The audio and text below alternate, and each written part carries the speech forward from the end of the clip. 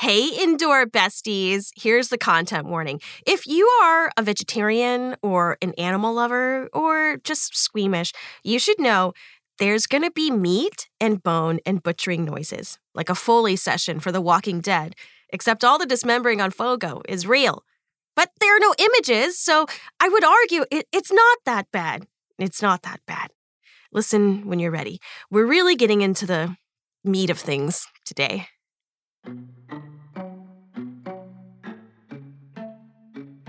To me, animals belong outside. I do not have pets. I did not grow up with pets. Bobcats and dogs and cows are just one bucket, and that bucket is not in my house.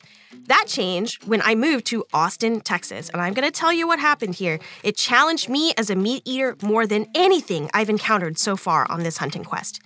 I rented a room in a house with 6 adults and a dog. This dog stayed home with me while everyone else left to go to work back when we did that.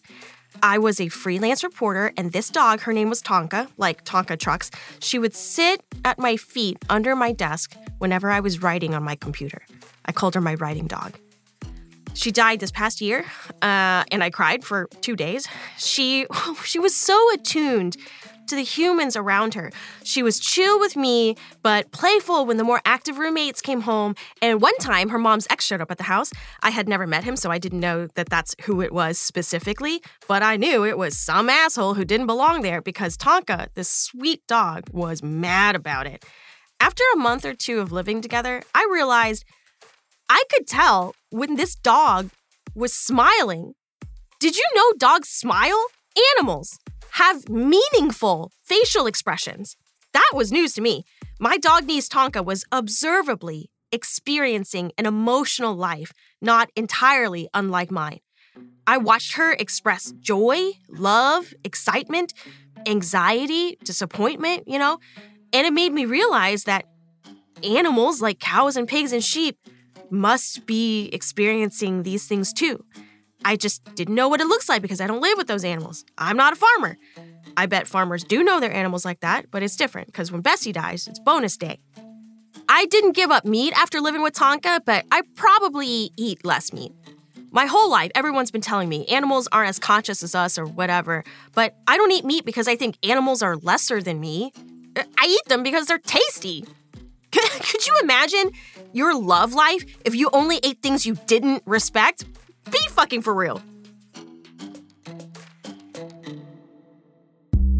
I'm Ivy Lee with 1E, and you're listening to Fogo, Fear of Going Outside, a nature show by the most reluctant host ever. I'm trying to figure out how to go hunting, and then I'm actually going to do it. So far, I've tried and failed to get a gun, so I got a bow and arrow instead. I've tried and failed to get land to hunt on, but I'm still looking, and I've tried and failed to find a mentor to guide me on my first hunt. Wow, when you say it out loud like that, it's not going very well, is it? On today's episode, I'm butchering a whole hog with a guy who wrote the book on hog hunting because I have an unreasonable amount of faith that I'm going to get out there and successfully hunt down a boar, and I will need to know what to do next.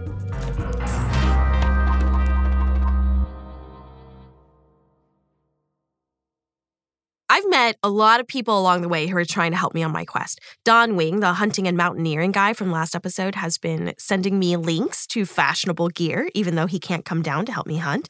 Nicole Caltiari, that hunting and fishing editor from Montana, she is reaching out to all of our contacts in Texas. And Allie Morris, that reporter from Dallas in episode 1, she is trying to connect us to a rancher she knows through another reporter.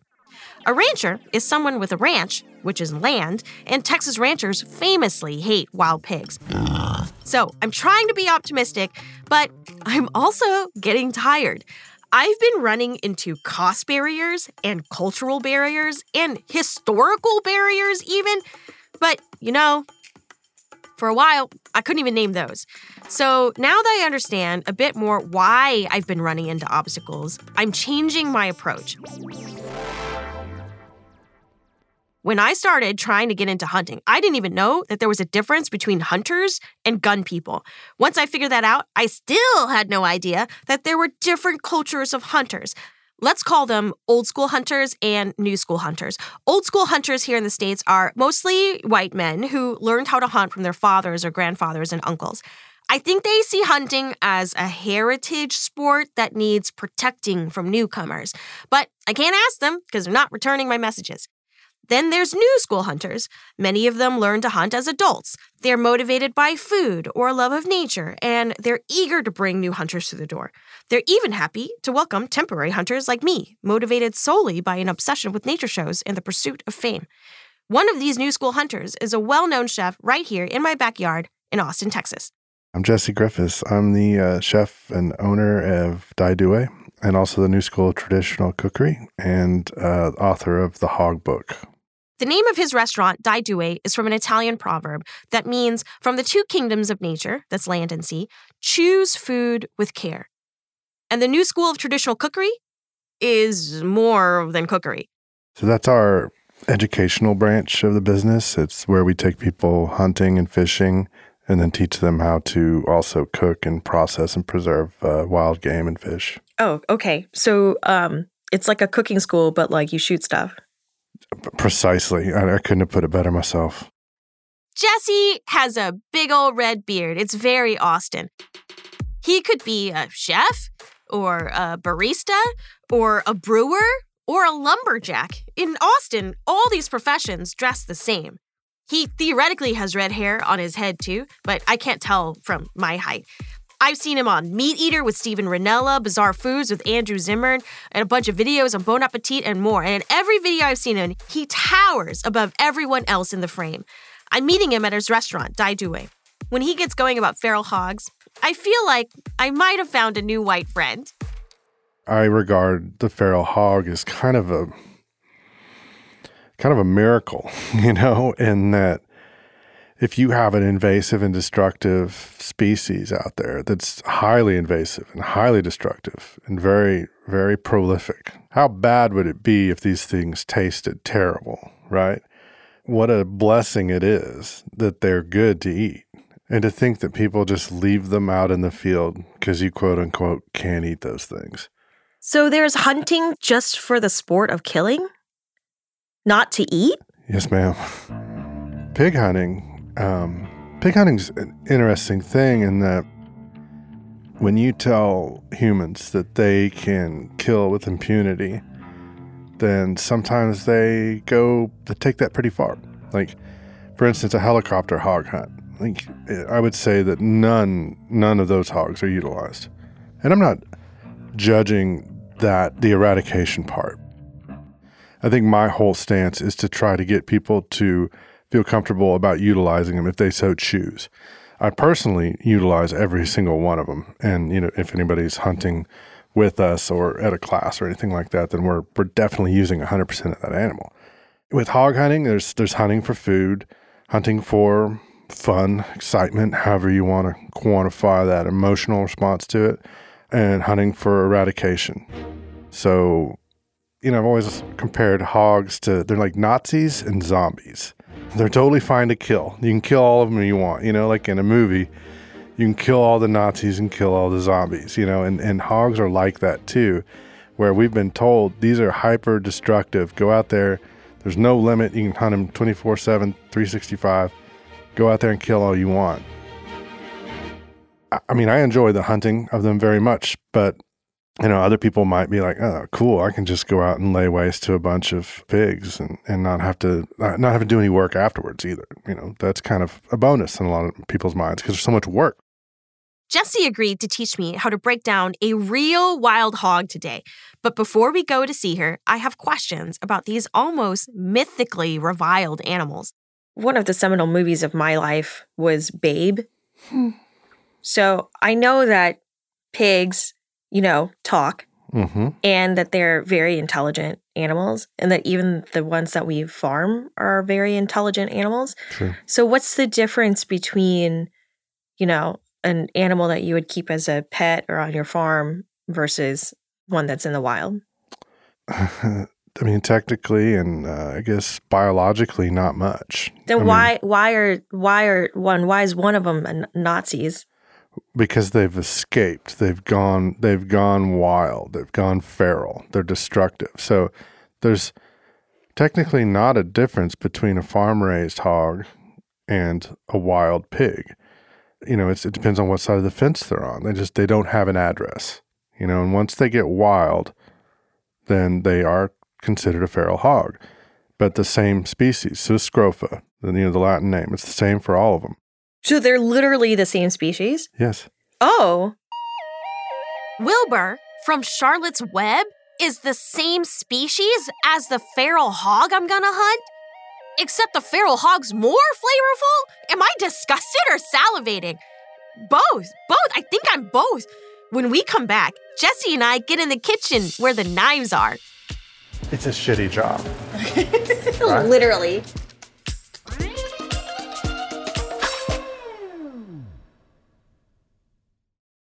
I'm meeting Jesse at his restaurant on a day that they're closed. A couple other chefs are preparing things for the week. This is not fast food. There are shelves of giant mason jars, pickling and fermenting and infusing things for future brunch patrons. We go back to the cold room where my hog is hanging. Jesse actually hasn't seen the pig yet either, so when he does, he slaps it in a gesture that I interpret to mean, "Good pig. This ass is satisfactory." Oh. Well, that happened. He's talking about some blood that splattered on the ground when he took the plastic body bag off. No biggie. The hog is hanging on a hook by the space between its hind leg bones. Oh, it looks great. It's probably 4 feet and change long from snout to toe. The hooks are on rails up in the ceiling, so we push her through the whole restaurant to get to the giant butcher block in the middle of their open kitchen. And finally, Jesse lifts her up off the hook and this pig flops to the butcher block counter. When all her organs were still on her, I estimate she was between 200, 250 pounds. I'm eyeballing it based on how she looks compared to me. Shorter, but wider and denser than I am. I mean, I think one of the things that first-time hunters have to get over in the field is when they go and they touch it and everything, it's warm. Mm-hmm. You've never touched meat that was like raw meat that was warm. It's body temperature. It's got a really bristly, tough hide on it, and it's full of all kinds of guts. And you got to get all that out. And when you kill the animal, you're about halfway done. A lot of people look at it as like, I'm done. No, you're not. This could go on for another couple of weeks of packaging and making sausage and getting everything cleaned and put away and stacked in the freezer and things like that. So back to the gutting, I think. So we're after we've skinned the animal, we've got, it looks like this, except this whole cavity is going to be full of, you've got your intestines, your stomach, all your other viscera in there, and then your heart and lungs, and your trachea, things like that. And everything has to come out. And so I start at the back, the very farthest point. Without the butthole. The butthole. The butthole, you have okay. to core the butthole. Like an apple? Exactly. That is the exact So I need metaphor. to get a butthole core? Is that where do I get one of those? Williams Sonoma? You just invented that, but it's called a butt out. Butt out. Yeah, right? Okay. Yeah, and it is the most medieval, awful looking things. I don't use them personally. I just do it old fashioned with a knife. I mean, in my opinion, a knife is the best way to go for coring the anus, and you can quote me on that. This pig has already been skinned and gutted due to laws about what you're allowed to bring into restaurants. You can't shoot a hog outside and just bring all that outside stank inside and serve it to customers, because regulators agree that the outdoors is nasty. There's parasites and shit out there, like literal parasites and literal shit.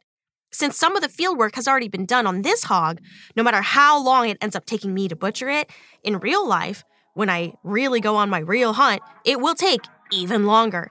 After the hours and hours of hunting, once you kill an animal, there's still hours left of field work to do. For foodies, this is when the fun really starts. Today we've got a cold feral hog carcass on the table, and we're going to cut that up into pieces, edible pieces. We're also going to have to look at that hog and determine, because it's a wild animal and there's so many variations in the quality of each individual pig, what we're going to be able to do with it. In the field, after you've killed that first pig, one of the most important roles is that you're really going to need to take care to get it cold, keep it dry, keep any kind of bacterial contamination from happening to the carcass, things like that. How do I get all the ticks and the allergens off? Like dishwasher soap, or what do I do? Some people do something like that. Some people will power wash it. We glove up, absolutely. While we are skinning and gutting, while we're in contact with any kind of reproductive or digestive organ on a feral hog, you must wear gloves. Bring gloves, noted. Bring gloves, for sure. These animals, unfortunately, can be vectors for some diseases. Trichinosis, brucellosis, pseudorabies, tularemia. Oh, I only know what 2 of those diseases were. I made the other 2 up. And you do have to be concerned about things like that. You can freeze it for a couple weeks at -5 in any standard freezer, and then braise it, slow cook it, whatever. Don't eat it rare. And you'll be fine. You'll be fine. But during that process, like if you have a cut on your hand or anything like that, there is a potential for you to get sick. It's or like very a rare. droplet of sweat, of like pig sweat, gets into my eye, and I like catch like Andromeda or something. Well, they don't sweat, first off, but you could get a droplet of blood. God, what if I become the vector? We already have so much Asian American hate. You're not going to spread it, I mean, I might. Why wouldn't I? Why wouldn't I spread it? If I get it, why wouldn't I spread it? Patient 0 of some new hog disease? Yeah. No, I don't think it's not going to happen. It's not going to happen. You're going to be fine. Right, but if it did happen to you, like you are not representing your entire race. It is true. You have an excellent point. Jessie and I wash our hands and grab a couple knives. If you're squeamish, this is where the butchery starts. But don't worry, it's not for long. So you want to take this leg off? Okay. Okay. What I'm going to do is I'm going to reset this pig. Right. Assistance here. And so cut exactly. Where's that bone? Right. You're right on it. So you want to kind of cut it in a little harder towards there you go. Jessie demonstrates what to do on the right side, the pig's right, and then hands me a knife to do the other side. He's easily a foot taller than me, maybe 2. I don't know, I can't see that high. He has a great cutting angle with his knife, and it works fine for me, but I make a mental note to get myself a longer, flexible boning knife to get around the pelvic bones and joints in the field, and one with a more severe angle for the rest. I'm out here trying to make a nature show, but let's be real, everyone wishes they had a cooking show, and I am living the dream right now. You want to do is then identify where your ball and socket joint is, and what I'll do is use that as a reference, and then you can just go to the other side. So much of butchery is just carving a knife along a bone. Yeah. And the worst mistake you can make here is going to be sausage. So not a big deal. Okay. Jessie is trying to be encouraging, and he is, but sausage is no consolation prize for me. Sausage is just fat, dry hot dogs. I'm from Texas. There are about 5 cuts of barbecue I'd rather have before ordering sausage. Like ribs. All right, so you're using the arm roast to stabilize the ribs. Yeah, okay. And then I'm going to take my cleaver and I'm going to work backwards and I'm going to remove the ribs from the spine. This is the most fun part of the whole thing. So I'm just using the tip of this cleaver and I'm going to tap it along. Tap it all the way down the spine. Yeah. But you're just nicking, you're not going all the way through. Correct. I don't want to go through. I just want to just like get right through those bones, right along the spine. And this does admittedly take some practice to do. I want to make sure I got all the way through. Yep. This butchering lesson is basically a very, very hands-on and up-close anatomy lesson, which I needed. I think I'm learning more about my body butchering this hog than I did in 13 years of public school in Texas. But I need to learn how to hunt. So I take this opportunity, before we've cut up the pig beyond recognition, to ask Jessie about where to aim when hunting. So where am I trying to hit it? From like a cooking perspective? Oh, well, your new hunter target, like your best shot placement for somebody that doesn't have a lot of experience, is going to kind of go counter to your best place to hit it for more food. You're going to want to get in the middle of the shoulder here. Like the middle from the side or the middle from the top? Well, let's look at it. Let's do this. Okay, so on a pig, and I'm going to open up the sternum real quick, just a little bit. See if I can get in there.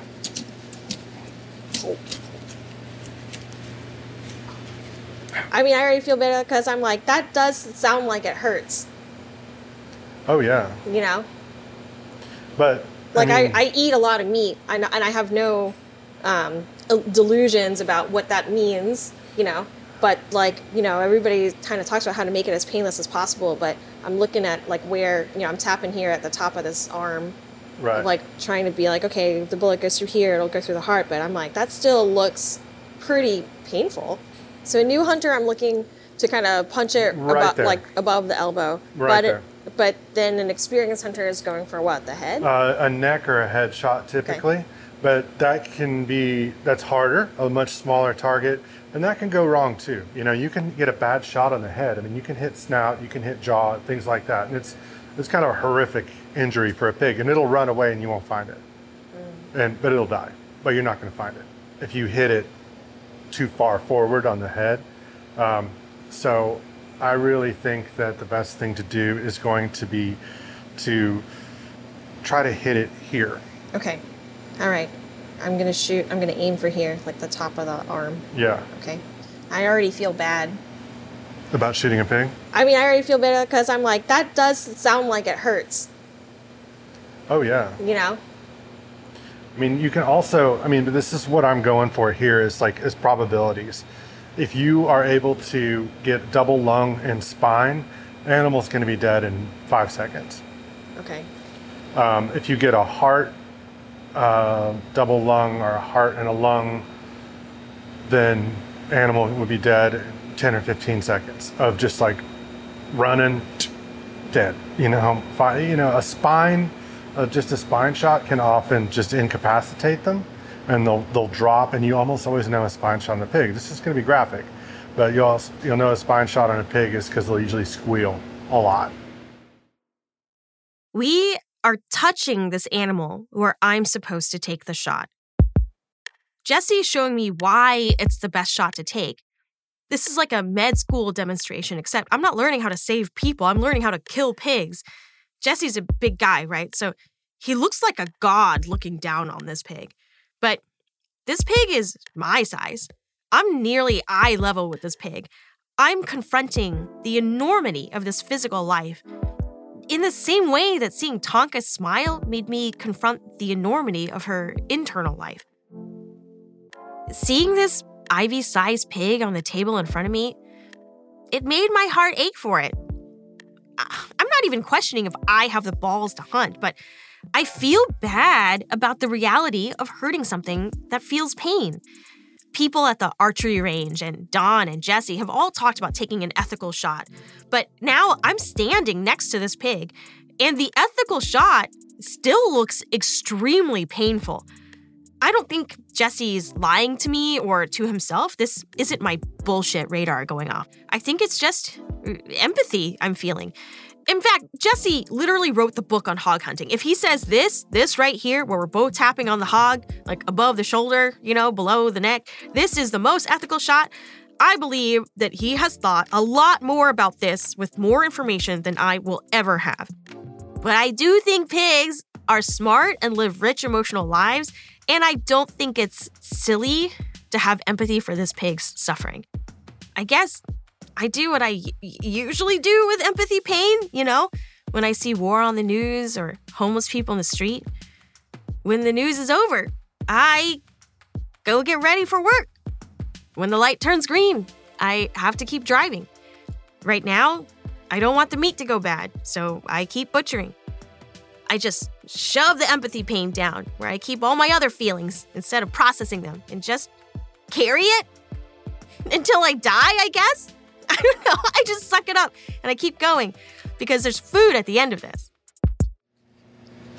And I want to cut as hard against that shoulder blade as I possibly can. So you can start to see the shoulder blade down there. You see how I'm running right against it? There's a very strong, that's the shoulder blade. You see it? Uh-huh.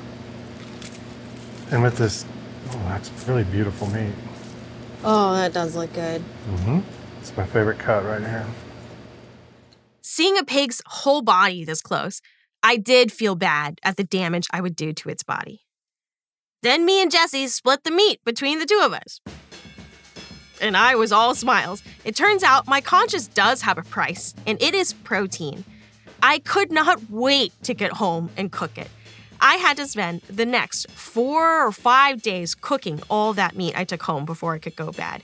I almost couldn't do anything else. It was so much meat. I couldn't wait to tell Jesse about how all the food turned out, but I wanted to ask him to mentor my hunt and get his advice on finding land to hunt on.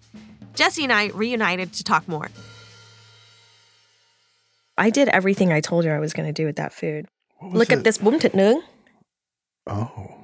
I took all those long chops. Yeah. Is that what you call? Yeah, and I made chops. bum thịt nướng. That's like when you marinate the pork in like fish sauce and sugar and garlic and, all that stuff, and you grill them up, and that's on a salad of watercress and mint. Oh. And some quail eggs, and obviously nước mắm and tomatoes and stuff. Yeah, that's what we did over there. That's beautiful. With that. Oh, yeah, I want that. I made sisig. Oh, cool. I made sisig with the belly. Oh, okay. Yeah, the belly, and it was like super chewy. Yeah, it's going to require, maybe twice as long to cook. Maybe that was it. And of course, I made carnitas. Mm-hmm. I'm sure you have carnitas at the Wazoo at your restaurant. Yeah, we used to do that at the taqueria too. It's a very carnitas-friendly meat. And then, I think this is sisig, but with passion fruit. To cook. Oh, here's what I did. I put the copa that you made over grits. I cooked them like steaks and served them with garlic confit on some creamy grits. That's beautiful. How was that? The copa is my favorite cut. It was one of the best pieces of meat I ever had. Yeah. Yeah. It was awesome. And to think that people just leave them out in the field because you quote unquote can't eat those things. It's just this gold mine of this beautiful meat. I think I think the clothes shopping will be fine. I think the cooking part will be fine. Yeah. It's the snakes and chiggers and it's part of sticks part that I don't like. Think about it. It's like you gotta pay the tax to be in that world. That's where they're at. You got to go out there and be in that world with them. And there's this kind of give and take, and also like a domestic animal, a pig, or let's say a cow, it's born to die. Its whole life is just on a trajectory to slaughterhouse. Whereas a wild animal has all this freedom out there. And let's not fool ourselves and think that death in the wild is pretty. Like a deer doesn't go and lay down in a field of daisies at the end of its life and just like kind of walk into the light. It's brutal out there. There's snakes and chiggers and coyotes, and there's other things that are going to happen to that deer in its final stages. And you're choosing to enter into those final stages. And at the same time, you have to go to the place that they live to do that. I've been outside, as Season 1 fans know, and nature is brutal. It's good to be reminded of that before I go hunting, whenever that's going to be. But I need more concrete hunting advice, too. What else? What else should I know about them? Primarily nocturnal. I think one thing to always remember when you're hunting pigs, and this might sound weird, is to remember that they're always somewhere. Like we tend to think that they just disappear and then, towards evening, they appear. I guarantee you they were somewhere all day. Right. They were somewhere. And once you start to realize where those places are and how they're going to traverse those routes to get from one place to the other and what their needs are and how they're going to respond to pressure and things like that, you can start to formulate a plan to get in front of them. So during the day, they're going to be in, especially this time of year, it's warm right now. They're going to be in the shadiest, lowest, coolest spot that you can possibly find, probably near water or mud. Because they can't sweat, they need to wallow. So if you have a property and you know that for sure there's pigs on it, look at a map and find those low areas, creek bottoms, near ponds, but just like very dense brush. Okay. That's where they're going to be during the day. I wallow at like Sephora. And I can sweat, but I do need to wallow. Well, predictable. Or like TJ Maxx. If somebody's patterning you, they're going to know. And then after that, You find the route that they're going to need to take to get to their food source because they need to eat. So at some point, wherever they're eating, wherever they're feeding, it could be an open field grazing on grass. They could be rooting an open area, or they could be coming to a food source like a feeder. Their main sense is a sense of smell. I mean, it's incredible. So you must 100% have to be downwind of them. If you are upwind where they can smell you, game over. You're done. I mean, 300 yards out, they're going to get the slightest scent of human and they're going to bolt and you won't see them. So what do? I just carry like a little streamer with me to like keep track of the wind at all times, or how do I? Yeah, there's a lot of ways to I mean, you can look at foliage. You can check a weather app. Usually I'll check the weather and see, we're going to have a southeast all day long. And then that you want to approach from the northwest. If you enter from the southeast, it's going to be problems. So but I have to go out and find them first to figure out if I'm southeast of them. Well, there's different ways of scouting. You look for sign. You look for feces, tracks, wallowing, areas that are muddy that'll have hog tracks around it, and then also rooting. Rooting being a real indicator of where they're feeding. What's rooting? So they'll use their snouts to dig under the ground, and that's one of the most impactful things they do as far as destruction and kind of makes them so hard on agricultural areas is the rooting, because one hog can root a lot of land overnight. So like a freshly plowed and tilled or planted field, they can go in and root that and destroy it. A golf course, like a lawn, they'll get under. They're looking for roots and grubs and things like that. They'll eat anything, and they can dig 3 feet down with that snout of theirs. 3 feet. Sure, it'll look like bombs went off in some areas. Like after a rain, if you get some soft soil, which is when they really love to root, and that'll be a good indicator. If we get rain. And the next day you go out, you'll see fresh rooting, and that'll tell you where they were the night before and help you pattern them. Like they're predictably unpredictable. They're always doing what you don't think they're going to do, and you must always be ready. Like when you're hunting pigs, things change very quickly. You can never let your guard down because they could come out at any point. They could just run out in the pathway in front of you. The closest I've ever shot a pig was at 6 feet. It's the distance that we're sitting right now. I mean, he was just standing there, and I had a good wind. The wind was blowing towards me. He never knew I was there. Not by sight or sound. Just if you were downwind, we were basically invisible to it. In my opinion, they have very poor eyesight, or maybe it would be better to say that their eyesight is poor, but really they don't believe what they see until they confirm it by smell, if that makes sense. Mm-hmm. So if they see and smell you, done.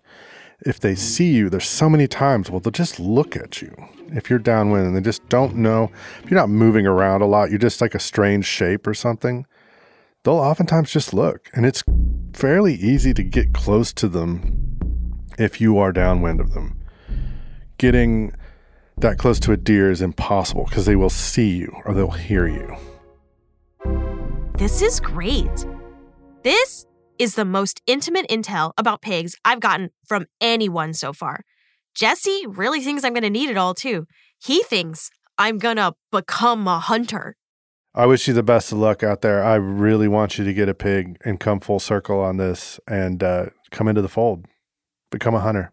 You want me to become a hunter? Yeah. Oh, you will. Do you really think that everybody who does it is oh yeah, this is my thing now? Yeah. Really? Not everybody, but you're gonna. How do you know I'm not going to be one of those people that's it's not my thing? I think the connectivity that you're going to get out of this is going to be enthralling. After he gives me all this really sage hunting advice, I asked Jesse to mentor my first hunt. But his cooking school is full for the year, and he is personally booked out for another 1.5 years. He gives me a personal copy of his book, though, the Hog Book. It has droplets of blood on the cover from use, and I am touched. When I was growing up, my dad said that anything you want to do, it's in a book somewhere. Even though I grew up poor, my parents never said no when I wanted to buy a book. So I was definitely, no, we got food at home, poor, but I was book fair bougie. I think he was like that because the last of what he carried with him fleeing Vietnam was taken by pirates on the South China Sea. The takeaway was, in a doomsday scenario, the only thing you'll know you have is whatever knowledge you managed to cram into your head before it happened. So now I've got a library in my living room because of my parents' drama. I think about how my kids are going to always be inviting their friends over, and in our dystopian future, I'm definitely going to get arrested by the thought police because everyone will know that I still have a library with facts in it. I pore over this book. The Hog book is independently published because the pictures are really graphic. Not to be extra, just so that you actually understand how to do the things he's describing. It's a detailed textbook for practitioners of hog hunting, basically. It's like my desktop mentor now. It talks about wind direction, how to pick which pig to shoot out of a group. It's got step-by-step instructions on skinning and gutting and recipes, too. A textbook does not replace a real live mentor next to you in the woods, but it just might have to be enough. I don't have any ideas on who else to ask to mentor my hunt. If I'm going to go hunting by myself, which it's looking likely at this point, I need to learn how to track pigs down. Like Jesse said, they're always somewhere. But where? Where? The book does not go deeply into tracking. So next time on Fogo, I ask a Girl Scout to take me outside and teach me how to track animals. Don't inhale the scat. Don't inhale scat. Do not inhale scat. Don't touch eat scat. it. Don't consume it. It will probably give you an infection. Fogo, Fear of Going Outside is a Spotify Sound Up series and was workshopped as part of the Spotify Sound Up Podcast Accelerator program. Fogo is written, produced, and hosted by me, Ivy Lee with one E. We are produced and edited by Mariah Gossett. Engineering, mixing, and additional sound design by Robin Edgar. Our theme song and original music are composed by Michelangelo Rodriguez. Story editor is Minda Wei. Production support by Benjamin Groses-Eastrup. And Fogo's board of advisors is Jeff Zhao and Martin Thomas. From Spotify, our executive producers are Miguel Contreras, Grace Delia, Jane Zumwalt, and Natalie Tulloch. Spotify production support by Shirley Ramos. Special thanks to the rest of the Spotify team. Listen to Fogo, Fear of Going Outside for free on Spotify. You can follow me on just about every social media platform at Ivy Lee with one E, the phrase all spelled out, and see pictures from Jesse's restaurant on Instagram at Fogo Podcast. Go to fogopodcast.com for the newsletter and transcripts because accessibility slaps like a hog's hindquarters.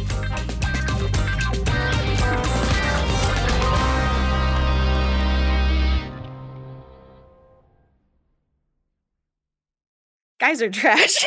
I mean, I guess it could be said men are pigs. Men-